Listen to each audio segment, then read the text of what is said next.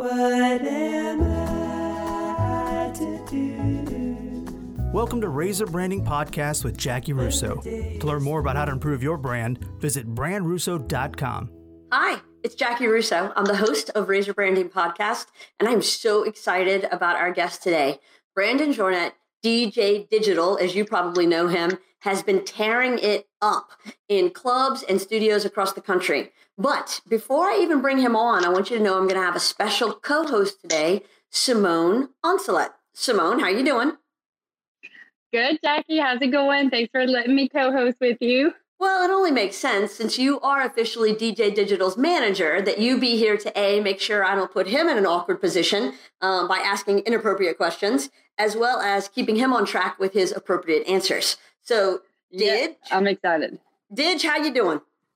Hey, what's going on, guys? Hey, not too much. How are you? Hey, doing well. It's Monday, but every day kind of feels like the same day lately. So is it Saturday? Is it Monday? I don't know. They kind of all are the same. So as is our typical format, I want to start with talking about COVID and how it's affecting you. So what were all of your official job titles before the pandemic started? And then what are they now? So before the pandemic, I guess my official job titles, I'd have to say, first and foremost, I am the brand manager of Hot 107.9. It's a radio station here. Our company, Town Square Media. Of course, we have radio stations. We do digital. We do broadcast. We do live events. And my job is officially brand manager of Hot, but I kind of feel like we've become somewhat of a unit over the last few years with multiple radio stations. So I don't know what my official title is, but I feel like it's so much more than that. So maybe I have to talk to my boss and kind of maybe reevaluate my position here. But other than that, I am a disc jockey outside of just being one on the radio. I actually DJ in clubs. It's my personal business, be it events, corporate functions. And that's something that I've been doing the longest, actually, for 20 years now. And then also, I'm in a group, Clandestine Collective. It's pretty much a group of creatives. Sometimes we feel like an agency. Other times we feel like promoters. But it's a lot of creatives. And we've been really community-minded in a lot of the stuff that we've been doing. So I'm a managing partner there as well. So I guess it's a lot of hats, including the one I'm wearing today. That is a lot of hats. Yeah. So now that's who you were. Now we've got this global pandemic that comes in and sort of changes everything for everybody. So which of your jobs have changed the most? I'd have to say my job is just, as a DJ, being that it's the job that's actually been the most affected by the mandates. One of the first things to close, I guess more than anything, not even businesses closing, but gathering was the first thing that we kind of had to outlaw just because of the way that this, virus spread. So immediately, literally, I think March 14th, I squeezed in a last minute gig when it was like, I think the mandate was 200 or less or something. So we barely squeezed that by. I believe it was supposed to be the Patty in the Park after party, which that event was canceled. So, it kind of left me stuck with, a lineup of gigs for the next few months that I knew were pretty much canceled. So and that you one had took the just most gotten all adjusting. booked. Yeah, I just gotten all booked up, and especially this year was one of the years where I was like, all right, I'm going to get this together. I'm going to be ahead of myself instead of chasing things. So, I had all these things happening. My wife was on board with me getting a new vehicle for the LLC, and we just got that, and we were all ready to go. We were gung ho, and then all of a sudden, everything came to a screeching halt in that regard. On the radio side, not much difference other than I became more of a news person than an entertaining radio person. But luckily, we're still focused on community and local. That's something that's a part of the job already. But we became a lot more informative and helpful than, joking around, entertaining. But definitely the DJ job for sure has changed the most just because I really can't DJ for a gathering of people. So it's kind of weird. Well, you thought you couldn't, but then you started doing some gigs from your house. So talk to us about how all that came to be. You know what, Jackie, to be honest with you, being a DJ for 20 years now, my Fridays and Saturdays specifically were usually booked. Those are the most in demand, obviously, nights, days for events and gatherings. So it was something that I just felt the most natural doing, because I've had nights off, but after like the second week, I said to myself, I'm just going to hop on and play some music. I've never done it before, but I think it's something that will be cool. I'll just, in my studio, I've got this wall of records. Again, thank you to my wife for allowing me to have an entire room in our house dedicated to strictly vinyl. And it was a chance for me to actually start cleaning it up. That's one thing she told me. She's like, you're going to clean that room up with because free time equals a lot of honeydews and chores. And that being one of them, I kind of just brought up, well, let's just try it and see what happens. And I got on with the, I guess the intent of just kind of playing some songs, and whoever wanted to check it out could. And man, it turned into something completely different, to be honest with you. How have the numbers been compared to what you kind of expected them to be? Just not even close. I was thinking, a couple friends, would just hop in, say hi, just music lovers. And it's turned into something completely different. Since I started kind of in mid-March up until now, I've doubled my Facebook likes from about 10,000 to almost, I think we're approaching 20,000 now. Streams average anywhere from 400 to 600 to 700 people, like constantly for 3 to 4 hours. Also, the time of me doing this, initially I thought I'll hop on for an hour, right? Just kind of play whatever. And now I find myself at 3 and 4 hours going, okay, I got to cut this off. Right. You got to have more to do later. Otherwise I can go on forever. But can I say what my favorite part is the comment section, and that it feels like a virtual club. And this weekend felt like a real wedding reception, and everyone playing along in that. Me and Louise sat on the back porch and laughed for hours and danced. It's so great what you have created in that. Yeah, it's kind of to be honest with you both, it's kind of an animal that I didn't think would show up in the midst of all this. It's really helped me get on my brand the way that I know I should have been doing it. But most people put themselves last, right? When you wear a lot of hats, your hat kind of gets the least attention. But it's been something that's been eye-opening for me more than anything, that it's more than just me getting on and playing music, which at the core, that's what I'm still doing. But it showed me that people were really looking for entertainment, and just like we do at events or anything that we do, it was a place for everyone to gather. And man, people have been so supportive, not only through tips and things like that, but just their words. I get messages that are and I've been screenshotting them, the most heartfelt messages from nurses that are working in Arizona that are from here, that I'm literally getting them through their shift, or someone who's on their patio that had just an impromptu dance party, or maybe it was someone's birthday and they were stuck at home. I had one of those, by the way, during COVID. And it's just to hear people tell me that I'm literally getting them through some of the toughest times, and sometimes just boredom. And just to see, like Simone said, the people who are now regulars, that they're looking for each other and they know each other by name. And it's overwhelming, Jackie. It's humbling. It's so many things, and I still can't wrap my head around it all, but it's forced me to kind of come up with new themes and keep it fresh, because now it's kind of something that people expect me to do. So I've got some plans in the works, I guess. And I also think it's something that I'm going to continue to do once things do get back to new normal, which is my favorite new buzzword. I missed your birthday. Did we do a big parade? Did people drive by with signs? I mean, Dude, isn't that the thing now? I think my birthday, much like a lot of things, I feel like that popped off like a week or two after my birthday. But I love seeing that. There was I kind of look at it as COVID phases. Like, we had the window phase where people would just be at the window, visiting their grandfather. Love that. The birthday parades were amazing as well. I love that.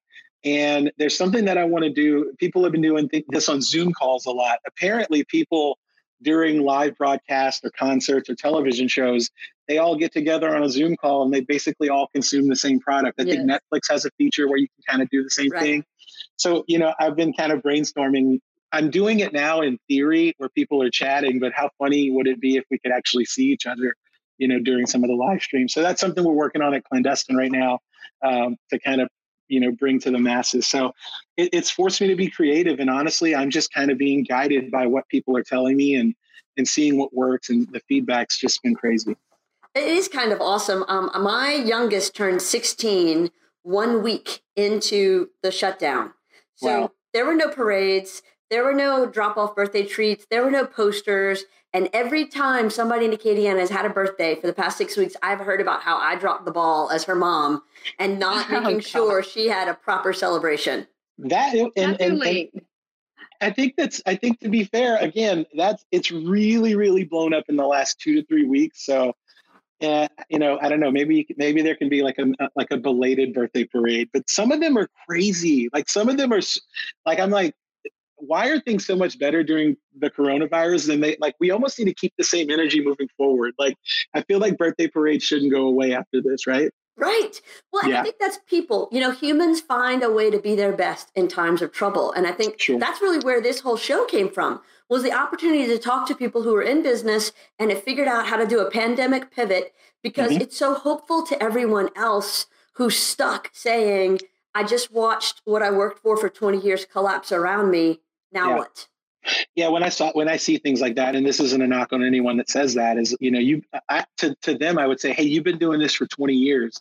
Clearly, you're doing something right, and you should be able to pivot. Leanne, who's been doing the portraits, right? Those are amazing. Love that. One thing that she told me yesterday, which we did mine, and I don't even think she knows this, but yesterday was it wasn't a tough day for me, but yesterday was the day where I realized how this pivot affects my life. And like I said, I can't say enough about my wife, who's really been supportive, because I still have all the busy stuff that I do on a regular basis, but now I've added this new element where I used to just throw in my backpack and rush to the gig, play the gig and go home. Now there's setup time, and I got to create a flyer, and I got to make sure it's in my home, and it's kind of taking over her space. So she's been super supportive. And then I throw on yesterday, I was like, oh, by the way, we're doing this portrait thing. And so she's like, well, you need to cut the grass. We got to put the shutters up.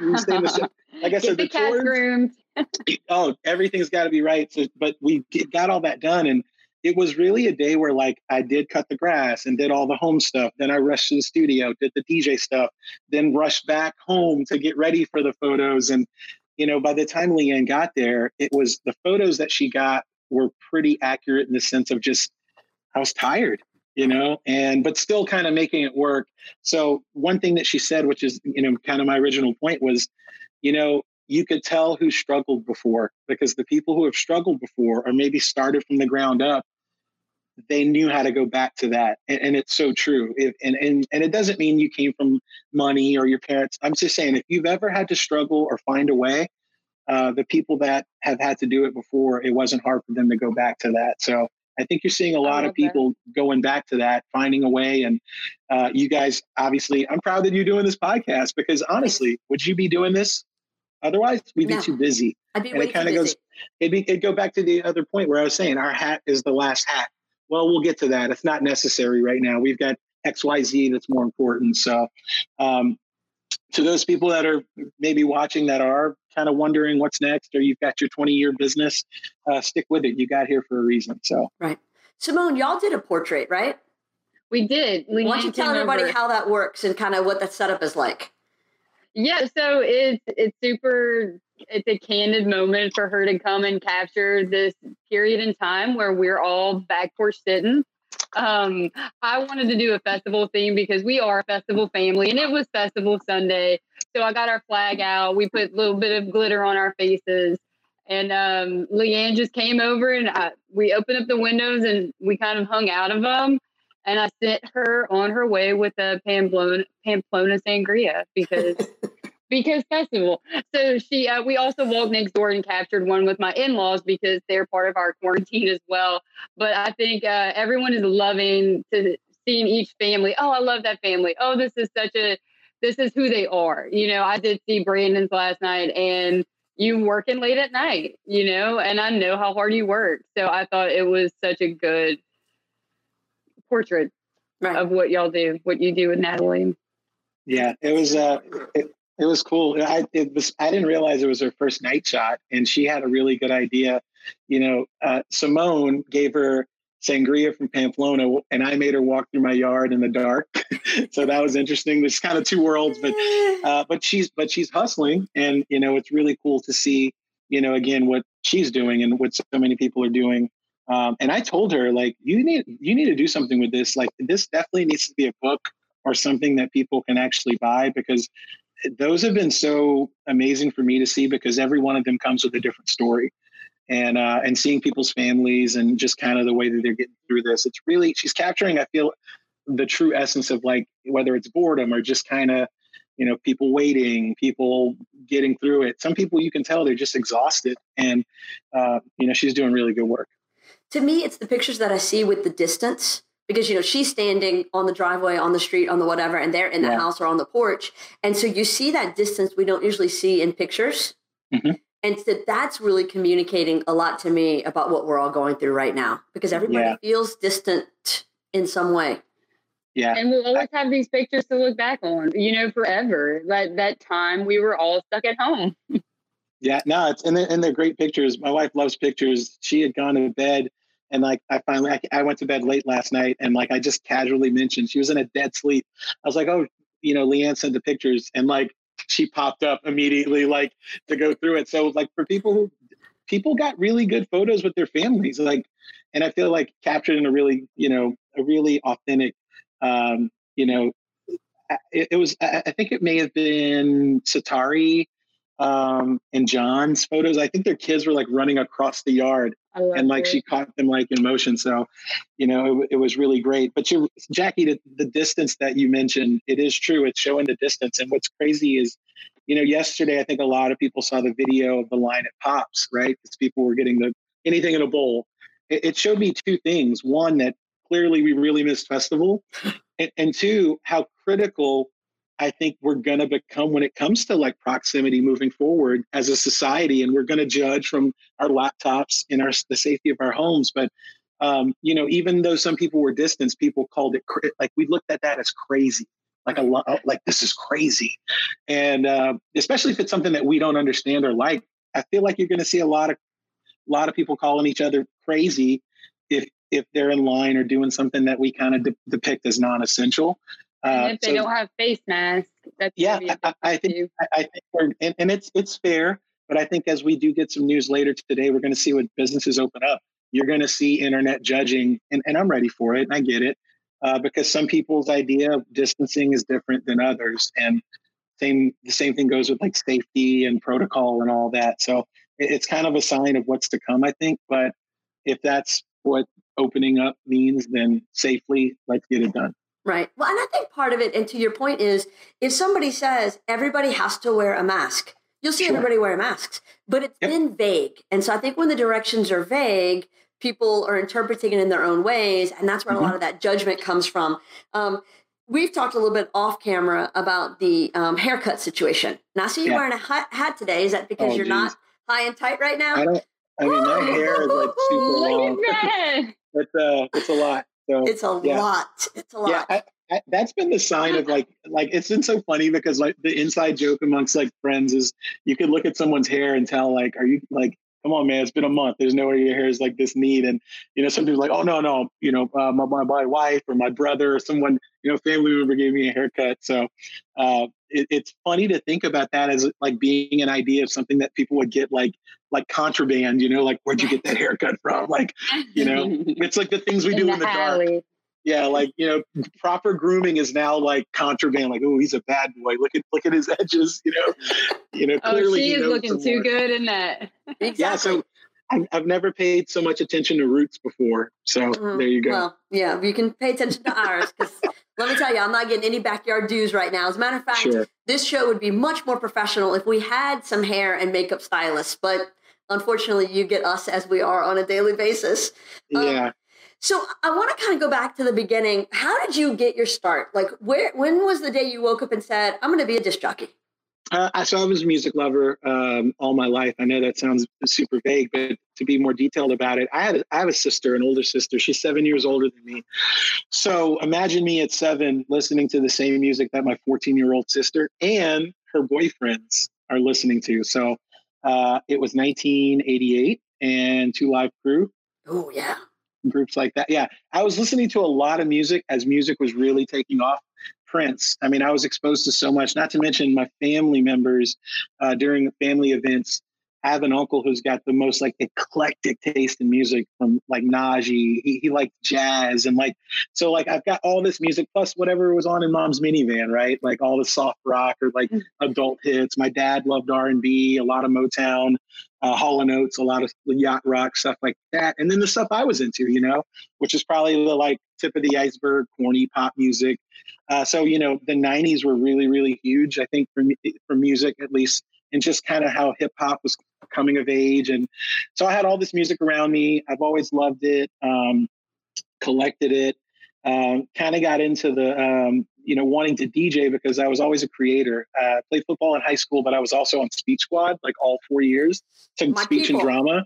And like, but I can never do the competitions because I always had like half the year where I was doing this. But shout out to Sandra Broussard or Miss Laborde. Right. At Como High School, because I was around these creatives for 4 years. I took it as an elective for 4 years. So when you're around creatives, anything that you like, you want to be creative with it. So I was always into the idea of creating. We had a TV show on AOC called Dead Air, which is kind of like a knockoff Tom Green show.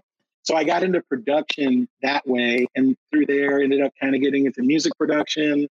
Hello, Ed Bowie, if you're watching. Thank you for putting up with young me. But it really kind of sparked from there, wanting to create, and then kind of transitioning from video production, which was very expensive back in the day, to getting into audio production and then just into DJing. And I fell in love with it right away. Eventually dropped out of school to pursue traveling across the country. My parents thought I was crazy.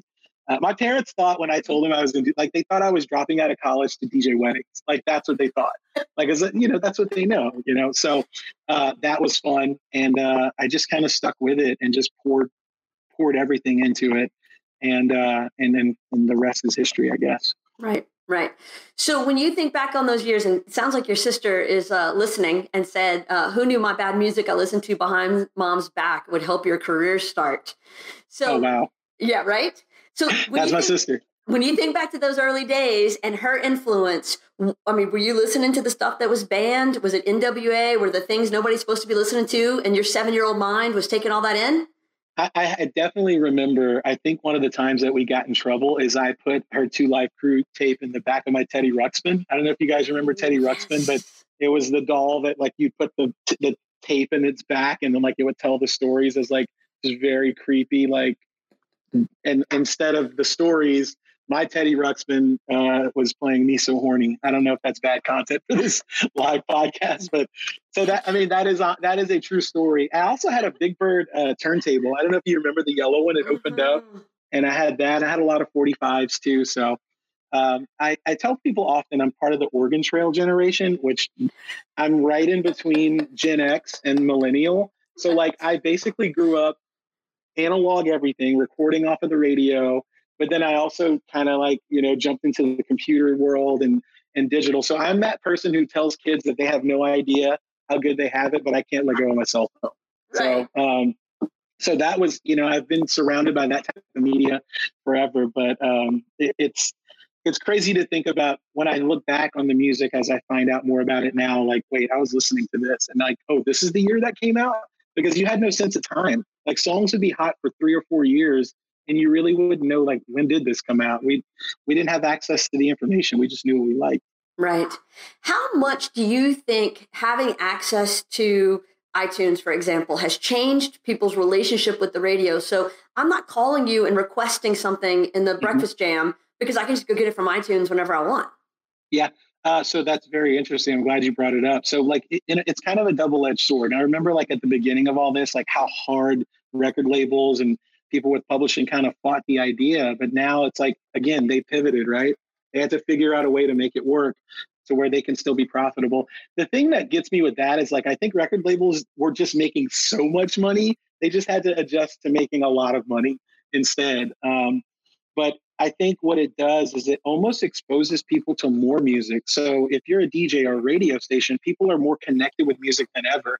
So they're not really, even if they're not waiting on you to tell them what's new, tell them what's cool, they're so in tune with the music. The minute you play a song, there's an instant connection. If Drake drops a song today, by tomorrow, streams are going to be out of control. And if we play that, there's an instant connection with a listener. So, where you could say that we don't necessarily own that break the new music, title in radio, I think it's just a different way that we connect. And like, it allows us to almost curate, a feeling or a genre or a format based on what we know people like to consume. So for the Breakfast Jam, interesting you brought that up. The reason I think why that's so popular is so much of that music was obscure that those artists never made it to like the digital realm. Like those records died with the analog world of tangible media.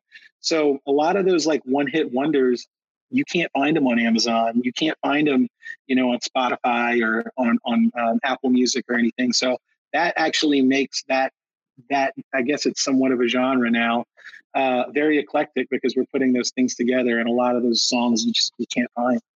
So do you still have people who need to record it on Friday morning? Like, do you have to think, don't talk at the beginning of this because somebody might be pressing record?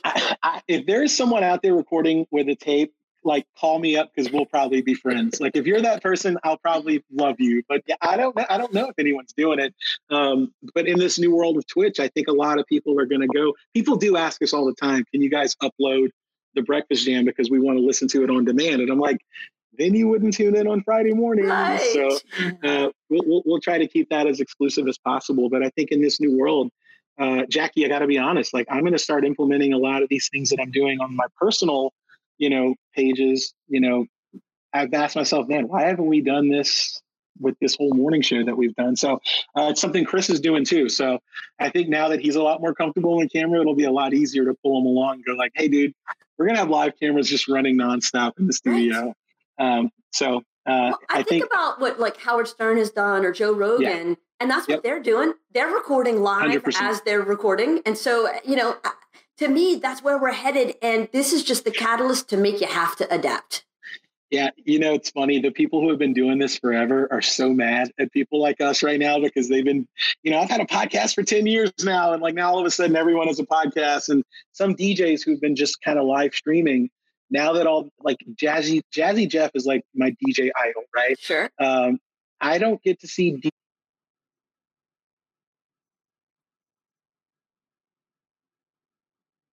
Hey, Didge, I lost your audio for a second. Is it possible that your AirPods died?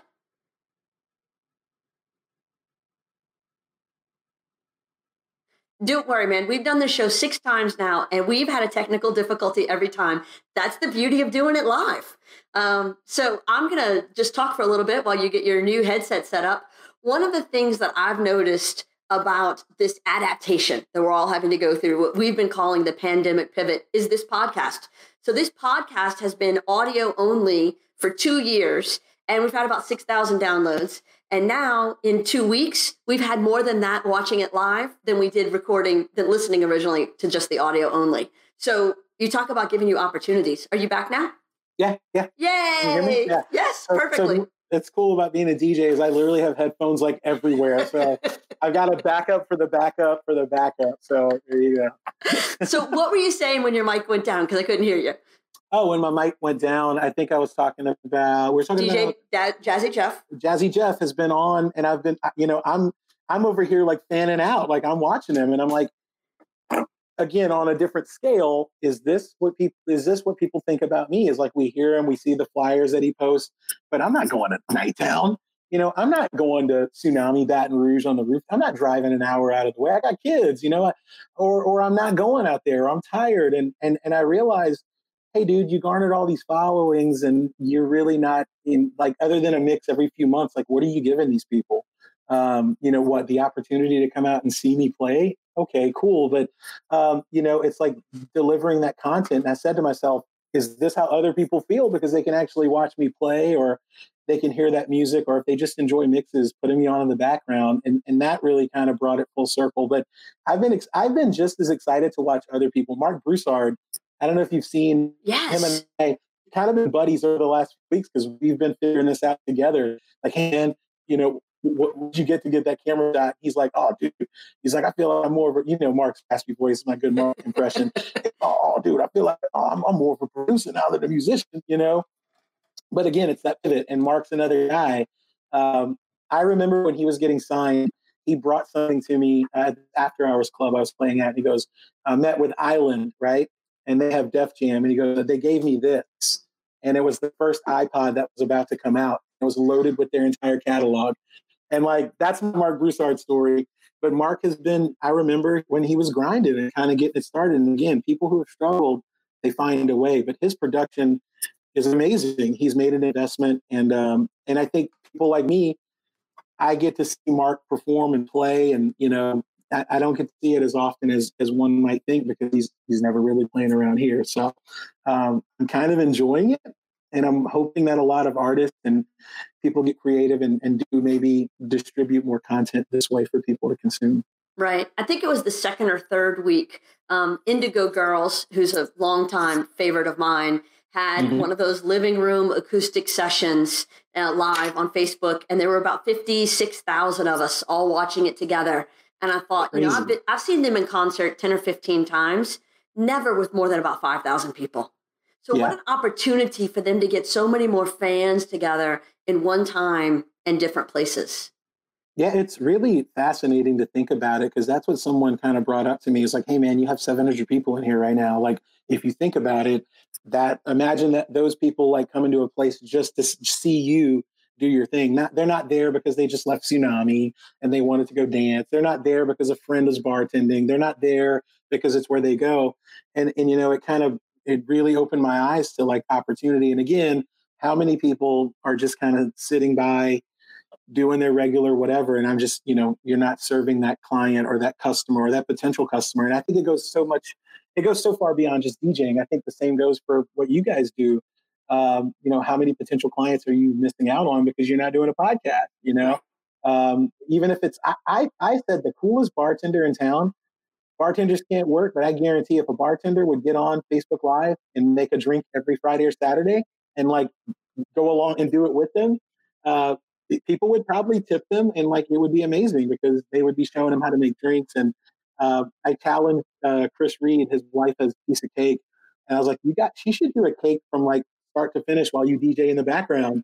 Like, how funny would that be? It'd be hilarious, you know? So funny ideas like that. I think like engaging things like that, like it doesn't matter what your business is. Someone probably could have made a killing if they got on and like did videos on how to do home haircuts, maybe. Oh, you know? big time. Yeah. Well, Brandon, can I tell you what my favorite part is about you live streaming? Go ahead. Because I know how you have this eclectic taste in music and that you can go from wedding reception to a clandestine event to Tsunami Rooftop Festival after party show. I think it's really great that you have this captive audience watching you. All these requests come in and you're making it work, watching you scratch, and just they're getting a whole new appreciation for DJs in general, not just you. Yeah, I think that's one thing that'll come out of this is whether it's artists, musicians, people are kind of seeing like that's one thing that I've definitely done a lot more of is like my range, which it is eclectic, and for the most part, people do want to hear the same songs over and over again. But you know, one thing that I will do, and I'm glad you brought that up, Simone, is like I kind of dedicated Sundays, and I did my first one yesterday where I'm gonna play the stuff that like I really like. I'm gonna play the stuff off of that wall behind me. The records that have like kind of moved me over time, those records that I put in my Teddy Ruxpin, you know, as a kid, and the songs that mean a lot to me. Like Jackie, you brought up Indigo Girls. Like everyone's got like their group or their band that they just love everything about. But it was cool to have a smaller audience that was way more into the music and the eclectic nature of everything. So that is one thing. I'm glad you brought that up, Simone, that I think a lot of people have commented on is like, dude, you haven't played the same thing twice and you've played for weeks now. They're fascinated by the amount of music, but that's been one of the fun parts about this, I guess. What's the craziest request you've ever gotten? Craziest request I've ever gotten is usually the song that I just played. Sometimes people request a song. Like I've literally had someone come up to me and like, thank God everything's digital now. Because like it's on a laptop and like, hey, can you play this? And I'm like, it's on right now, you know. Craziest request. I'll tell you this. So far during and I'll go during the COVID times. It's the people that literally offer an enormous amount of money in a tip to hear this really obscure record But I'm like, that record has to mean something to them. And it's actually led me to discover a few pretty cool songs. A Prince song that I realized I didn't even have. Someone really wanted to hear it. And it just shows you the power of music. You know, for me, playing that song for 2 minutes for them, meant so much to them. So that's probably been the craziest request thus far, because it really shows me just how much music can move people, and how much doing these live streams can actually make a difference for people that are kind of sitting at home with nothing to do. What's one of the biggest fails? Like equipment failure, music failure, like you've gotten to the gig and oh crap. Oh man, it's the simplest, but like it is literally like the 100% death penalty of DJing is showing up to the gig and forgetting your laptop charger. No. I've rolled up out of town. New Orleans, like New Orleans is kind of a second home to me. And I've rolled up, had everything, backpack, laptop, mixer, got everything. And that's the one thing that, and the reason why is like, because the gig can start, but you literally have as much time as that battery says. And once that's done, it's done. So like, you've started the night, and normally it's like when you start the night, you're there and the music's going, you're like, where's my charger? Like I'm in my backpack and I'm like, doing this and looking for a charger, and the laptop charger in this day and age is definitely it's 100% the death penalty. So I'm texting friends like, does anyone have a laptop charger? And then Apple, of course, has like 9 proprietary chargers now, whether it's like this generation or that generation. So you want to hope that someone's got a charger, maybe another DJ downtown or something like that, who can run it to you. And I've paid way too much money for people to let me use a charger, and then I have to go buy a new charger. Also, they're frail. I don't know if you guys are Apple users. So like once that, like I've had the charger before and plugged it in and thought it was charging, and then like come midnight, I see my laptop dim, and I'm like, I thought I was, oh my God. And I look down and I see this frayed, cord, and you just literally, you freak out, because it's like watching sand in an hourglass, like just kind of fall. And that at a certain point, you've got 1,000 people in front of you. You got a promoter over here, and oh my God. I thought you were going to tell the story of whenever you were in New Orleans and the wind blew all your records in the street. I got so many stories. Like, how long is this podcast? As long as you want. I got some good fails. That is a good one. I love that story. Well, if you've been to New Orleans, you know what I'm talking about. In front of Harrah's, it was an event that was set up. It had to be Mardi Gras, because that's when I just remember barricades. And it's someone, I think Red Bull or someone, set up in front of Harrah's. And if you've ever been on Canal or Poydras, especially down near the Hilton, near Harrah's, you know what the wind is like coming off of the river.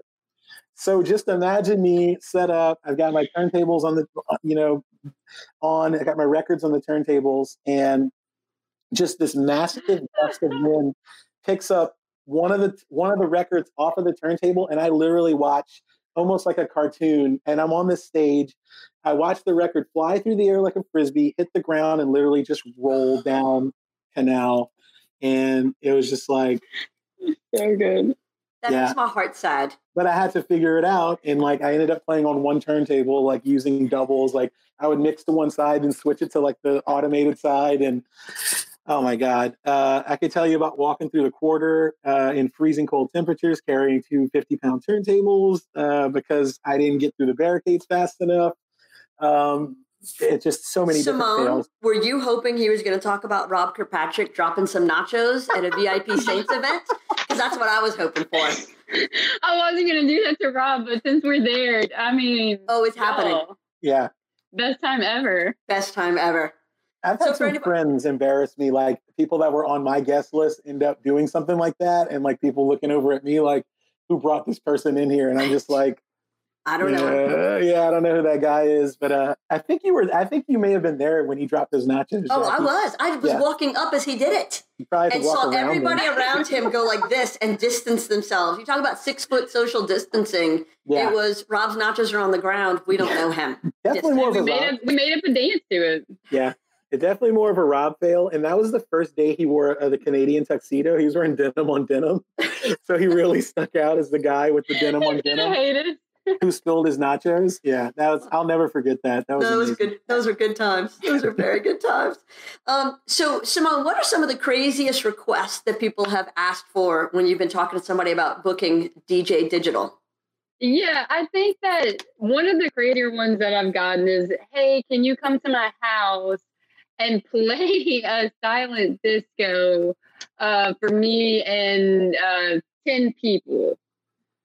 So it's like, well, Are they going to fly you there on the private jet and they've got some crazy like international money maybe? I'm like, we could send you a playlist, give you some headphones, and you guys just be like this all night with each other. Those sound crazy, Simone, until they actually pan out and end up being a very lucrative opportunity. So I've kind of learned that, 10 like, people? hold on, I say that, but like, I've done some things like that ended up turning into, like, you don't know what 10 people are going to be there. And it's really crazy to think of like some of the bigger gigs that I have. Like I've, working with the company Giovanni, which, by the way, I didn't know what Giovanni was. Obviously I'm not in the evening gown or ball dress market. But I think it's when Trump had Miss USA. Mm-hmm. Was that the pageant that he had? Mm-hmm. But do you remember when it was in Baton Rouge? Mm-hmm. So I was playing the after party for that, and the same friend who booked me for that was like, hey, this promoter is wondering if, they've got a big sponsor that needs a DJ for a runway show, Giovanni. And I'm like, what is this fly-by-night sounding thing? Like, I'm looking it up. I'm like, this looks like some sort of ordered on Wish type thing. So I ended up doing it. And then, then I ended up doing the after party, and like this guy is dancing with all like the Miss Teen USA girls on this runway. And he comes up to me and he's like, you're the greatest DJ I've ever seen in my life. I want you to play all of my events. I own this company. And I'm still thinking it's a fly-by-night company at the time, by the way. So I'm like, yeah, man, whatever, just hit me up. And I left it at that. And like 3 weeks later, I get a random call from someone who's like, Abraham is my boss. He owns Giovanni. She tracked me down, and it turned out to be one of the coolest partnerships that I've ever actually made. And it's a company that I work with a few times a year. And it's, again, I would have never thought that man who was sweating and dancing with Team USA winners, maybe not a silent disco for 10 people, but pretty. I can explore it if you want me to. Who knows? You're right. Who's going to be in that house? Yeah. You never know. Now, is Giovanni one of the events that had to be canceled when everything shut down? Yeah.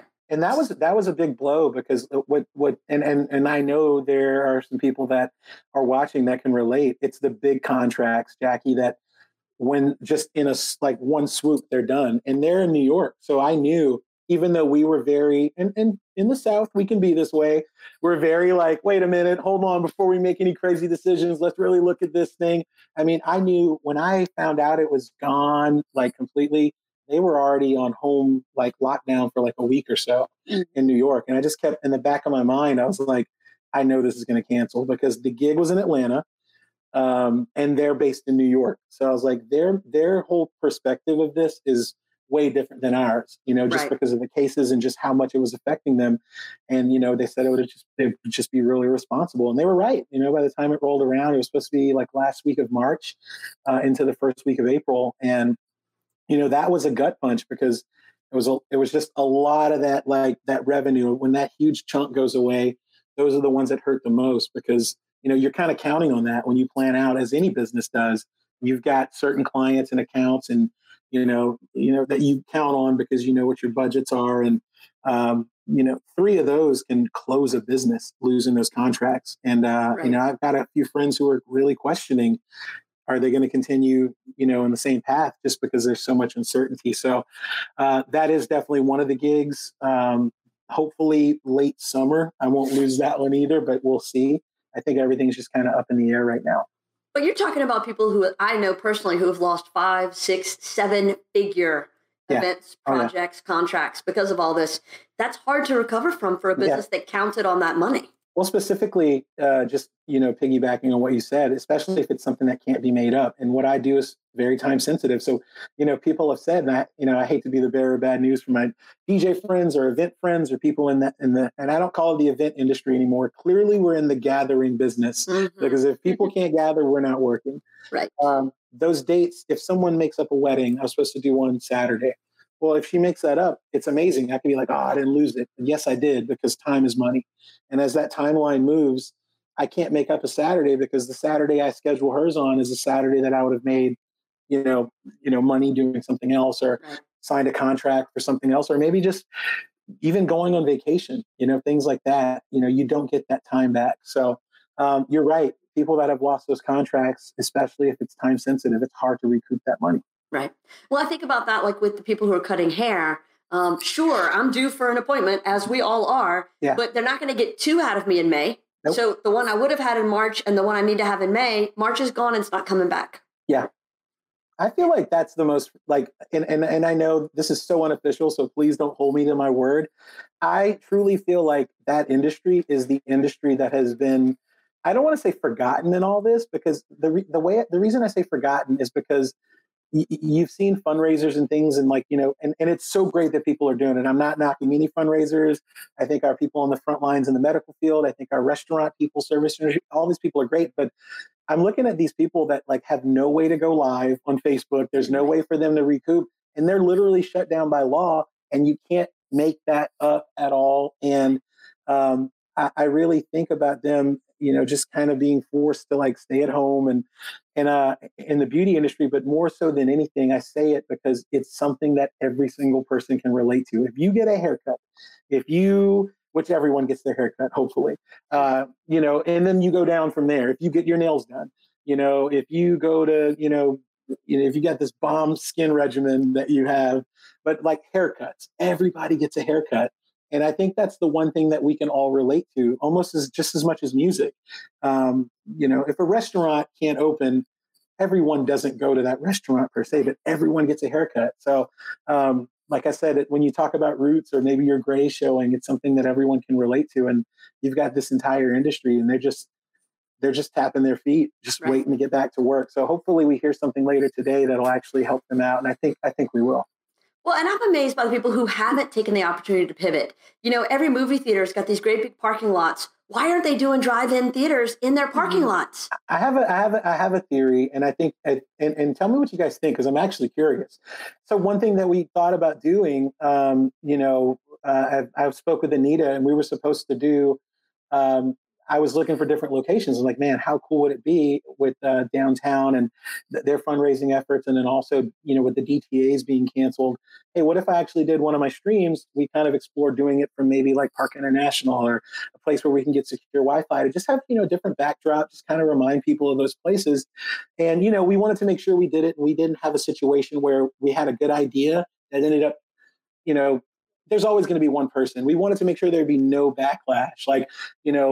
We didn't want to make sure that people didn't think that they can come to Park International, because people kind of take things they hear the message that they want to hear. So those are all things that we had to think about before we did something like that. And, ultimately we decided the timing wasn't right for it. And maybe we'll get to that once things kind of start to reopen. But I had that idea as well. What a great opportunity to almost like a silent disco. Right. You could do headphones, but people said that people would get out of cars. And I was like, man, so we're going to shoot down an amazing idea. And I think it's safe and it's fair, but I feel like people would be so happy to be doing something like that, they would not get out of their cars. They would be on the, think about your kids. Hey, if you guys do this, we're going to, Disney World. They're going to do exactly that for way less than Disney World. They will do everything, and they'll be the most behaved children to get what they want. I think people would behave, but that's one thing that I thought about. How cool if I did a silent disco, and instead of the headphones being on people in the crowd where they can choose with DJs, you can drive up in a huge parking lot. What an amazing opportunity to play live for a limited amount of people that can come out and enjoy that. So I think, Jackie, we're going to get to that once it's a little safer, where we maybe can't congregate, but it is still safe. If a movie theater says, we 1,000 people can be in here, so now we can do 20%. You really think they're going to open the whole theater for that? And people are still going to be iffy about going onto other seats where people have sat. But if you can do it in a car type setting where it isn't bad if they would get out, but we would encourage people to stay in their cars. I think maybe then we'll see that idea kind of come to fruition. I hope so. And I'm going to try something. I don't know what I'm going to do, but once it's a lot more lax, I think there's going to be opportunity to find that middle ground, because I think bars and nightclubs and event spaces, ballrooms, I think that's last on the list. It's the most non-essential thing in the wide scope of things.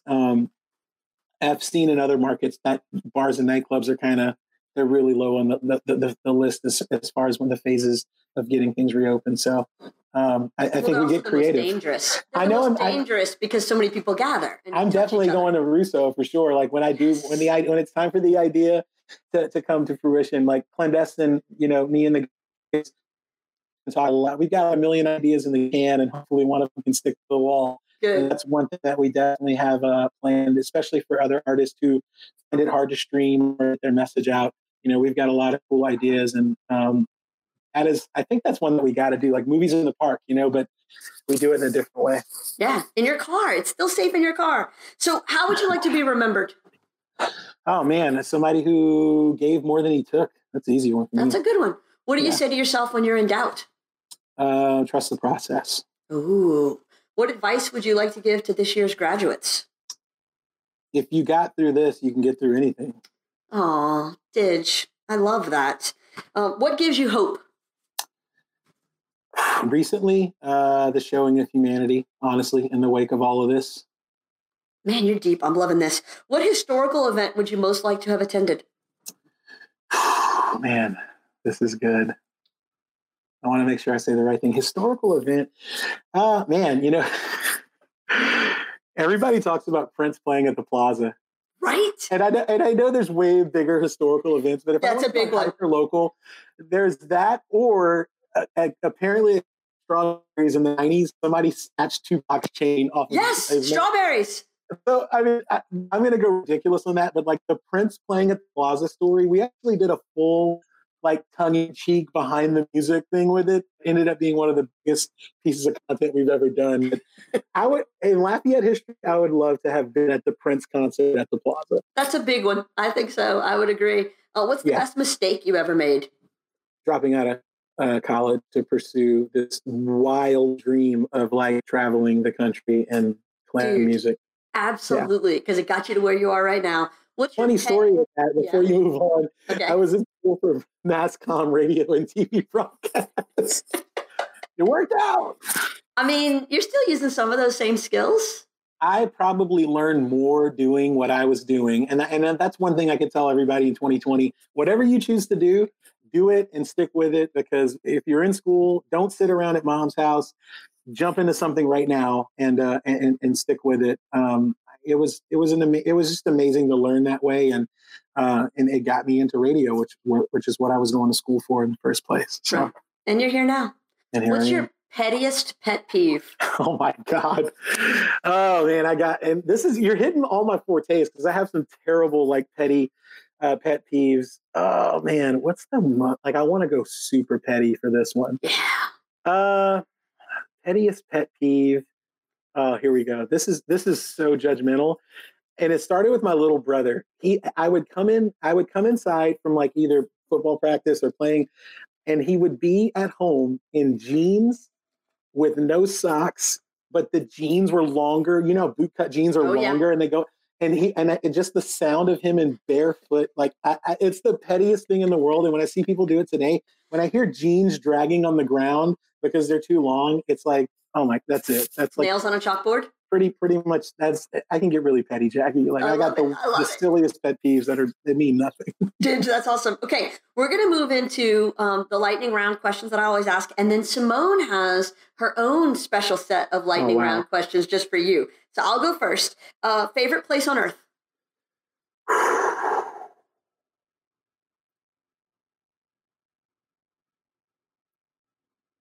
This is a lightning round, man. It's the first thing that pops into your head. I just, favorite place on earth, South Beach. There you go. Specifically the W in South Beach. Oh, I love it. That's pretty big time. Yeah. Movie you can't turn off? The dumbest movie ever. So Danny McBride did this movie called The Foot Fist Way. It never got released, and it was directed, I think, by Adam McKay and Will Ferrell. They ended up like putting it out. It's terrible, but like I watch it every time, and I only have it on DVD, so I gotta find it. That's awesome. Favorite TV show to binge? This is gonna sound crazy. I don't watch a ton of TV at all, but the one that I have binged, the last show that I binged was probably Breaking Bad, so I'd have to say Breaking Bad. That's a good answer. I think. Favorite book? Oh, man. Favorite book? A book that my former GM gave me, Mike Grimsley. I go back to it all the time, and it was Who Moved My Cheese? Yeah. And it's just, I feel like today is a great day for Who Moved My Cheese. Well, we've all had our cheese moved. Thank you, Mike Grimsley, for teaching me what to do when my cheese moved. Favorite podcast? I would say this one. Oh, nice. Let's just go with that. Favorite concert that you attended? Oh, The Roots, House of Blues, very intimate show. It was probably 2007 or something. Questlove and The Roots, the stage opened up and you hear them playing instruments, and you didn't see them. You're like, where are they? And they actually came down second line style. The whole band were wirelessly mic'd up, and tuba, Quest playing drums. To like honor New Orleans, The Roots came down from the balcony, down the stairs, through the crowd, second line style, and started their set that way. That and Frank Ocean's first ever concert was at House of Blues, limited crowd. No one knew who he was yet. Just him, a microphone, a white shirt, and a bandana. It was those two stick out. Those are good. Favorite car?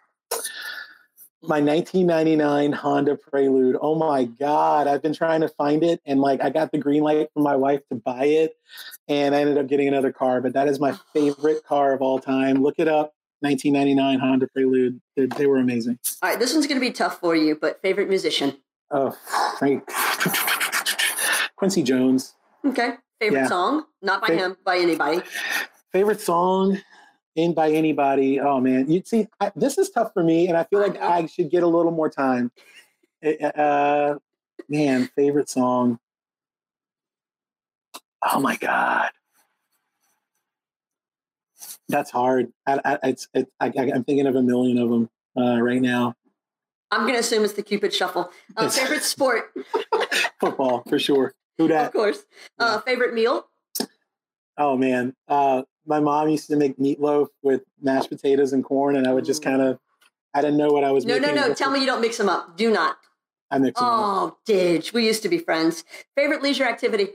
Favorite for me, for honestly going to Saints games. Okay. Yeah, and it's my thing. Favorite way to treat yourself? Going to Saints games. Yeah, exactly. All right, Simone, you got your list? Yes, I'm still laughing at the jeans on the floor. Being your petty pet peeve. That's the best thing I've ever heard. So this is called Battle of the Brands. And I'll name a couple of major competing brands, and you're going to pick between the two. Okay. Nike or Adidas?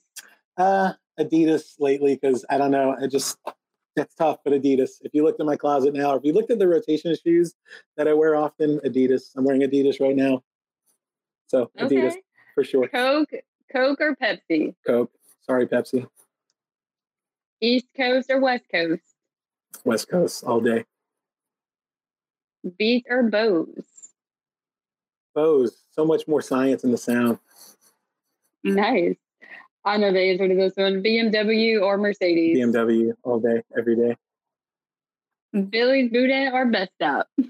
Ooh, plot twist. Guess who doesn't eat Boudin? But Best Stop brings Boudin. Like I know Best Stop. Like I can eat it, and like I've tried it and had it, and Best Stop kind of kills, man. And it's the Boudin that I have the most. So no disrespect, Billy's. I see the line. I know you guys got it. With or without my endorsement, but Best Stop for sure. And this is the last one. Popeyes or Chick-fil-A? Popeyes. Sorry, Chick-fil-A. Y'all are awesome, but you just got to go with what you know. Shout out to the Popeyes buffet. That's right. The only one in the world right here in Lafayette. Thank you very much. Yeah. Thank you, Simone, and we appreciate you being a part of it this time. Okay, we're going to conclude with the Actors Studio questions. This is from James Lipton, who took it from Bernard Pepper. And so your favorite word? Amazing. Least favorite? Literally. That is literally true. What turns you on? Music. What turns you off? Negative people. Sound or noise that you love the most? Waves. Sound or noise that you hate the most? Negative people. Favorite curse word?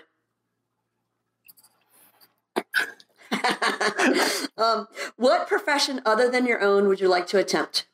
Probably I always said if I didn't do this, I would be in education. And more lately than ever, some sort of leadership role, being a lot more hands-on with my business, maybe business management. But I also think that life management, business management, is that really a thing? I don't know. But I love the idea of education in any capacity to actually kind of help the greater good, the greater community, to be honest with you, especially our youth. What profession would you not like to do? Work offshore, man. They're stressed all the time. Like, it's hard work. Seriously, it is hard work. And I think it's just so volatile. But, that just popped into my mind. But that's a good answer. You know what? My real answer, Jackie, is anything that I don't love, anything that I go in, no matter how much the money is, I just hate what I do. Anything that I would just be doing for the money. Right. And last but not least, when you arrive at heaven, what do you want God to say to you at the pearly gates? Not bad, dude. Good. DJ Digital, thank you. I appreciate you spending this time with us. It's been a great hour. I think everybody enjoyed it. I appreciate you and all that you do for Acadiana, for downtown, and for all of us, and keeping us in the music. Awesome. Keep up the good work, and I'll see everybody soon. Thank you very much. And to everybody who tuned in, we really appreciate you taking the time with us. And be sure to come back on Wednesday. We're going to be interviewing Bradley, who is getting ready to open Handy Stop Grocery downtown. And we'll talk about what it's like to open a store in the middle of a pandemic and the challenges that has involved with him. But he's close, y'all. He's real close to bringing a grocery store right into our little food desert. So thank you all very much, and we'll see you in a couple days. When the day